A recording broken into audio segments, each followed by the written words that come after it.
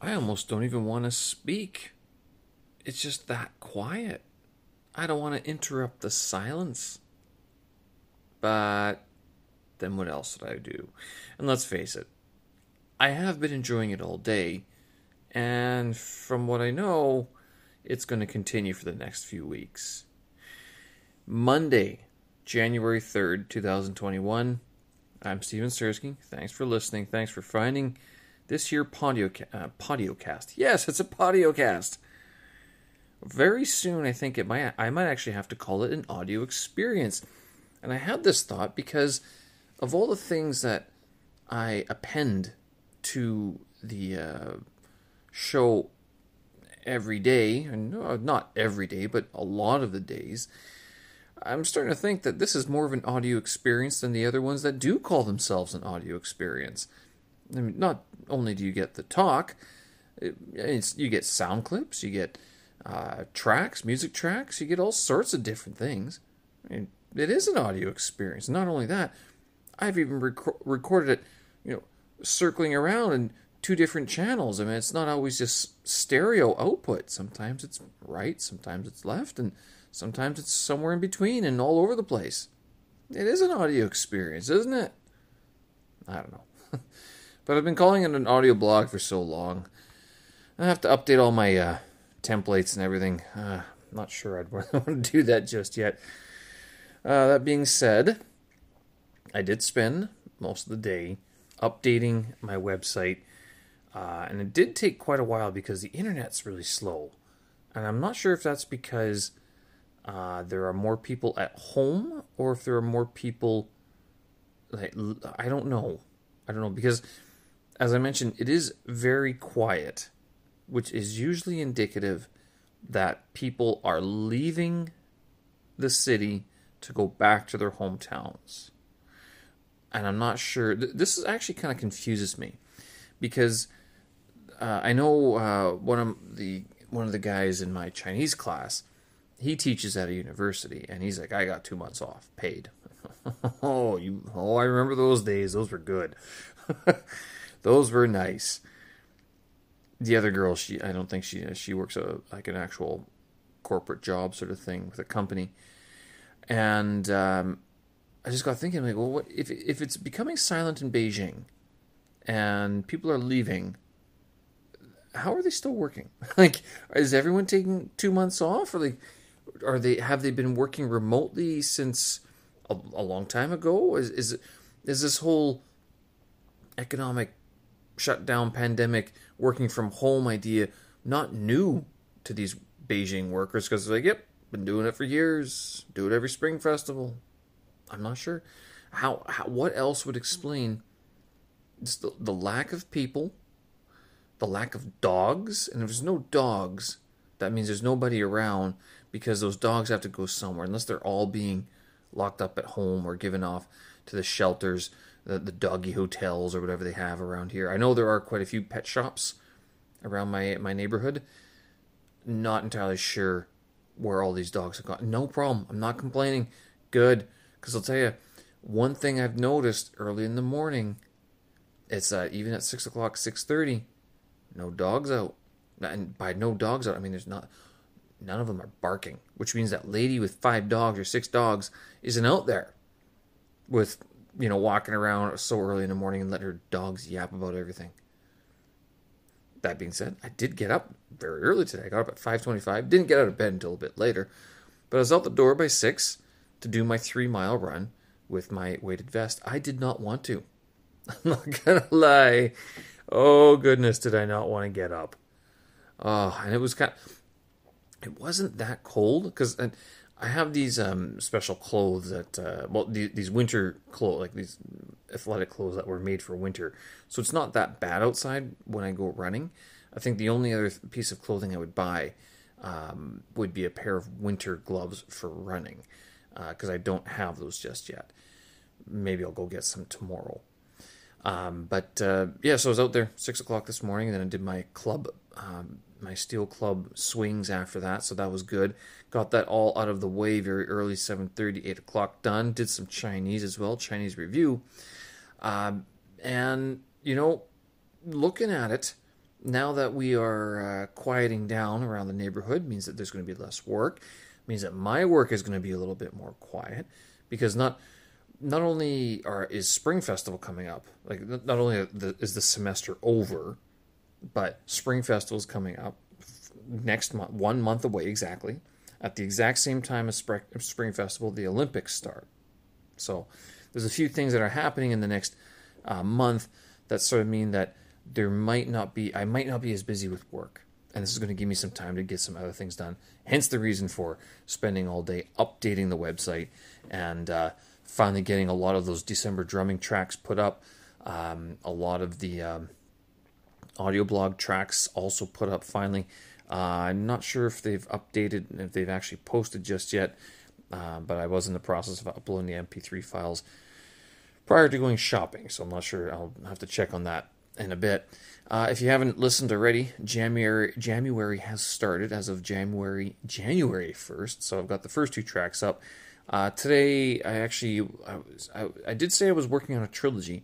I might take a break from that and come back to that trilogy in a little bit, because it was a lot easier to start writing a song just using the instruments on GarageBand. And I was wondering, how easy would it be to automate an entire band? I remember when I was a drummer, like playing live gigs and stuff like that. Especially some shows. Oh, you can, we just get a drum machine replace you. And then, well, today I just replaced them. You can be the judge of whether it's any good. I'm listening to it going, for background music, it does the job, which is what I think it is. So all I'm using is the automated functions of the bass, the guitar, the drums. So I'm just compiling them all together and just creating different song sections. That's it. It's kind of funny how easy it is. Anyone can do this. I think what it would come down to is your composition skills, basically. That would be sort of the biggest challenge you would have if you were going to simply automate all of the different instruments, the players involved. So yeah, working on that. I'm just about done today's track, so I'll have that up shortly. Hopefully I get it done by midnight, because I don't want the same backlog that I did for December drumming. But yeah, I'm thinking back, November, December, that was really busy. I don't know how I got all that stuff down. I don't know why I decided to do December drumming in December when I think I kind of assumed that December was going to be quiet, not realizing that December is usually a pretty busy month. Like, not all the Decembers I've been here for this job have always been busy. So picking out a December drumming challenge this year was kind of a bit more, it was a little bit more work than I thought it was going to be, to tell you the truth. That being the case, I did spend some time looking forward a little bit more, because with January, so it's all song a day, great. February, might use that to finish up some projects. March, I mentioned I was going to do motion before, and I think that's a good idea. Spending a month digging into this Apple Motion software that I've had on my computer for years. I touched it last year. I use it every now and then, but I really want to dive into it a little bit more. And there's a lot of YouTube tutorials that can show you some really neat stuff. The other thing that I was checking today, though, was I mentioned before that I want to do Adobe After Effects in April, because I've never used it before. Well, then I was looking at the subscription, and it's $80 to get the full Adobe Creative Cloud for a month, a one-off payment. I'm like, $80 to rent a bunch of programs I've never used before. Well, I've used some of them before, but never a lot. How fast could I learn each of those programs? Those got me thinking. $80. Why not? I mean, it's only, $3 a day? $3 US a day. For an entire month, you just pick one of the programs and you learn it, or 2 or 3 days. There's some of them, like Adobe Premiere Pro. You don't really need to know that. I mean, I use Final Cut. I don't need Premiere Pro. Something like After Effects, that would be kind of neat to learn. Not just for its title generation, but for some of the other compositing, for the motion capture, things like that it can do. But there's also 2 other neat ones. Adobe Animate, and Adobe Character. This apparently it's a motion capture technology. So not only can you capture your movements like a cartoon, so a cartoon character will follow your movements, you can animate it the same, even better. So it's basically taken out all of the stress of animating and having to track the phonemes of the actors' mouths before you actually animate the sequence. Now it's all done automatically. So I got thinking, I'm like, this actually might yield something kind of interesting. So then I get thinking, well, okay, wait a minute. If it's $80 for 1 month to learn it, and since May You Make Your Movie comes right after April, well, why don't I just combine those two? And actually I could straddle the two, right? So if I really wanted to make it fit both of my projects, or just pay for two, $160, and now you've got all these film tools, these digital creation tools that you can use starting April 1st to May 31st and generate quite a bit of content, quite a bit of experiments in that time. It might be fun. It might be something taking a look at and sort of doing a little bit more, I don't know, thinking about. Don't get me wrong, it's $160. I don't just want to be flinging this money away. And I know April is very busy. So if April's going to be really busy, I don't want to be spending my money on something that I can't use right away. That kind of bothers me. Speaking of spending money, I got a Garmin heart rate monitor. If there's any sign that you're an old man, it's a heart rate monitor, isn't it? Well, now they're all trendy. You see people wearing them around their chests, and this thing, it's actually quite uncomfortable to wear. I can't say I really like it, to tell you the truth, in terms of wearing it. Because, first of all, I'm not sure how tight it's supposed to be. I was walking around with it today, and it feels like it's a training bra, almost, to tell you the truth. But it sits right in the middle of your chest, just under your pecs. And the strap itself, it's soft to touch, but if you're wearing it, it just adds a little bit of friction where you're kind of like, that gets annoying. You feel it all the time. It's a little bit, just, you notice its presence, which is annoying, aggravating a little bit. It does track quite a few things, but in order to get the running information, apparently you have to have a Garmin watch. And I am not prepared to shell out 2,000 Kwai, $400 for a Garmin watch just yet. So we're sticking with the heart rate monitor. That can track my workouts, and the little Mi Fit band that I have can track everything else.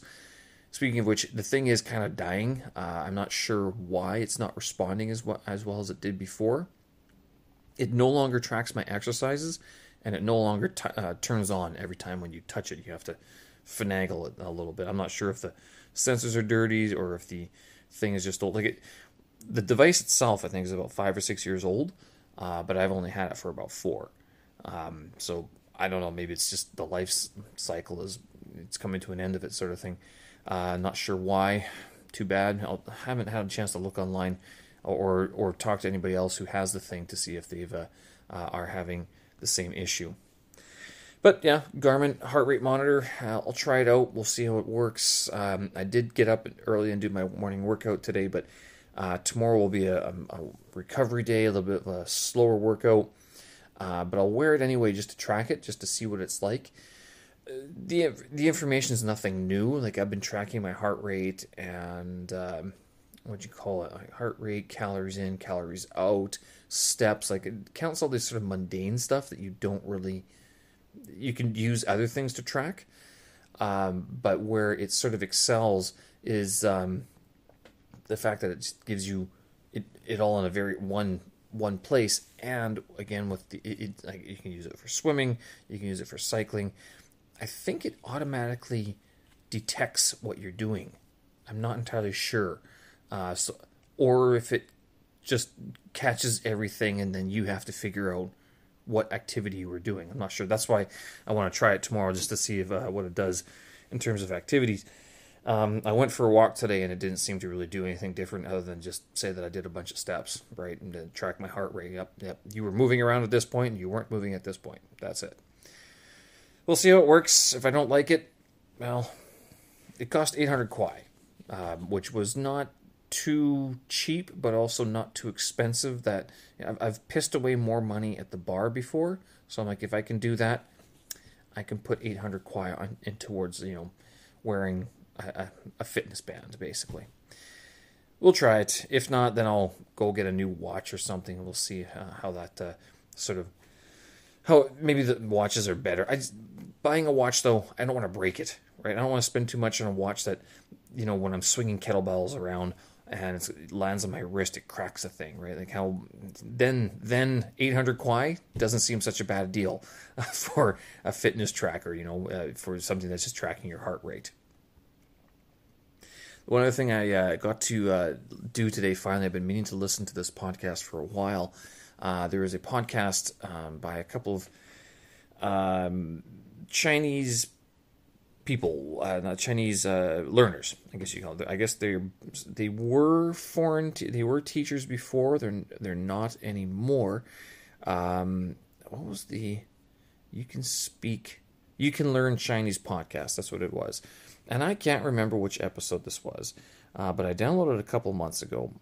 I assume if you Google searched it, You Can Learn Chinese podcast, it'll pop up. The one that I listened to today was about why is Chinese so difficult, and some of the things they talk about in this episode. I mean, I found myself agreeing with a lot of it.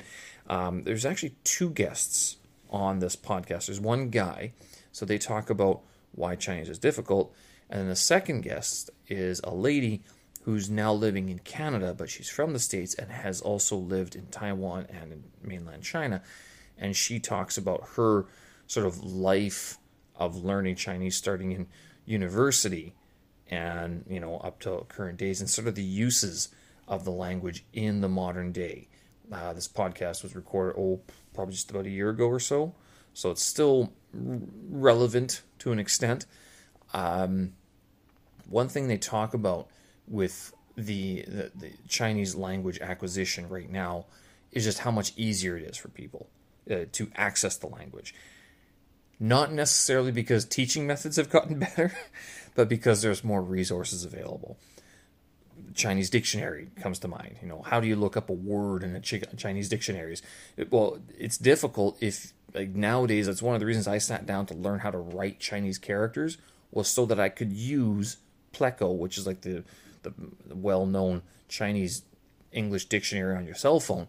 I wanted to know how to write the characters so it would recognize it the first time and not just keep on copy-pasting characters from wherever. Especially, how do you copy-paste from a page? Well, you got to take a picture, then you got to find the opinion. This way, I want to know how to enter in. I want to know how to write down a character so I could find it in an electronic dictionary easier. But if you don't have an e-dictionary and you got a paper book, how do you use those things? I mean, you look at a Chinese dictionary, you're going, there's an alphabet, there's a stroke order, which you have to know. And if you don't know the stroke order, good luck. I mean, some of them are based on pinyin, but then you need to know the sound of the character, which you can't guess all the time because of the character.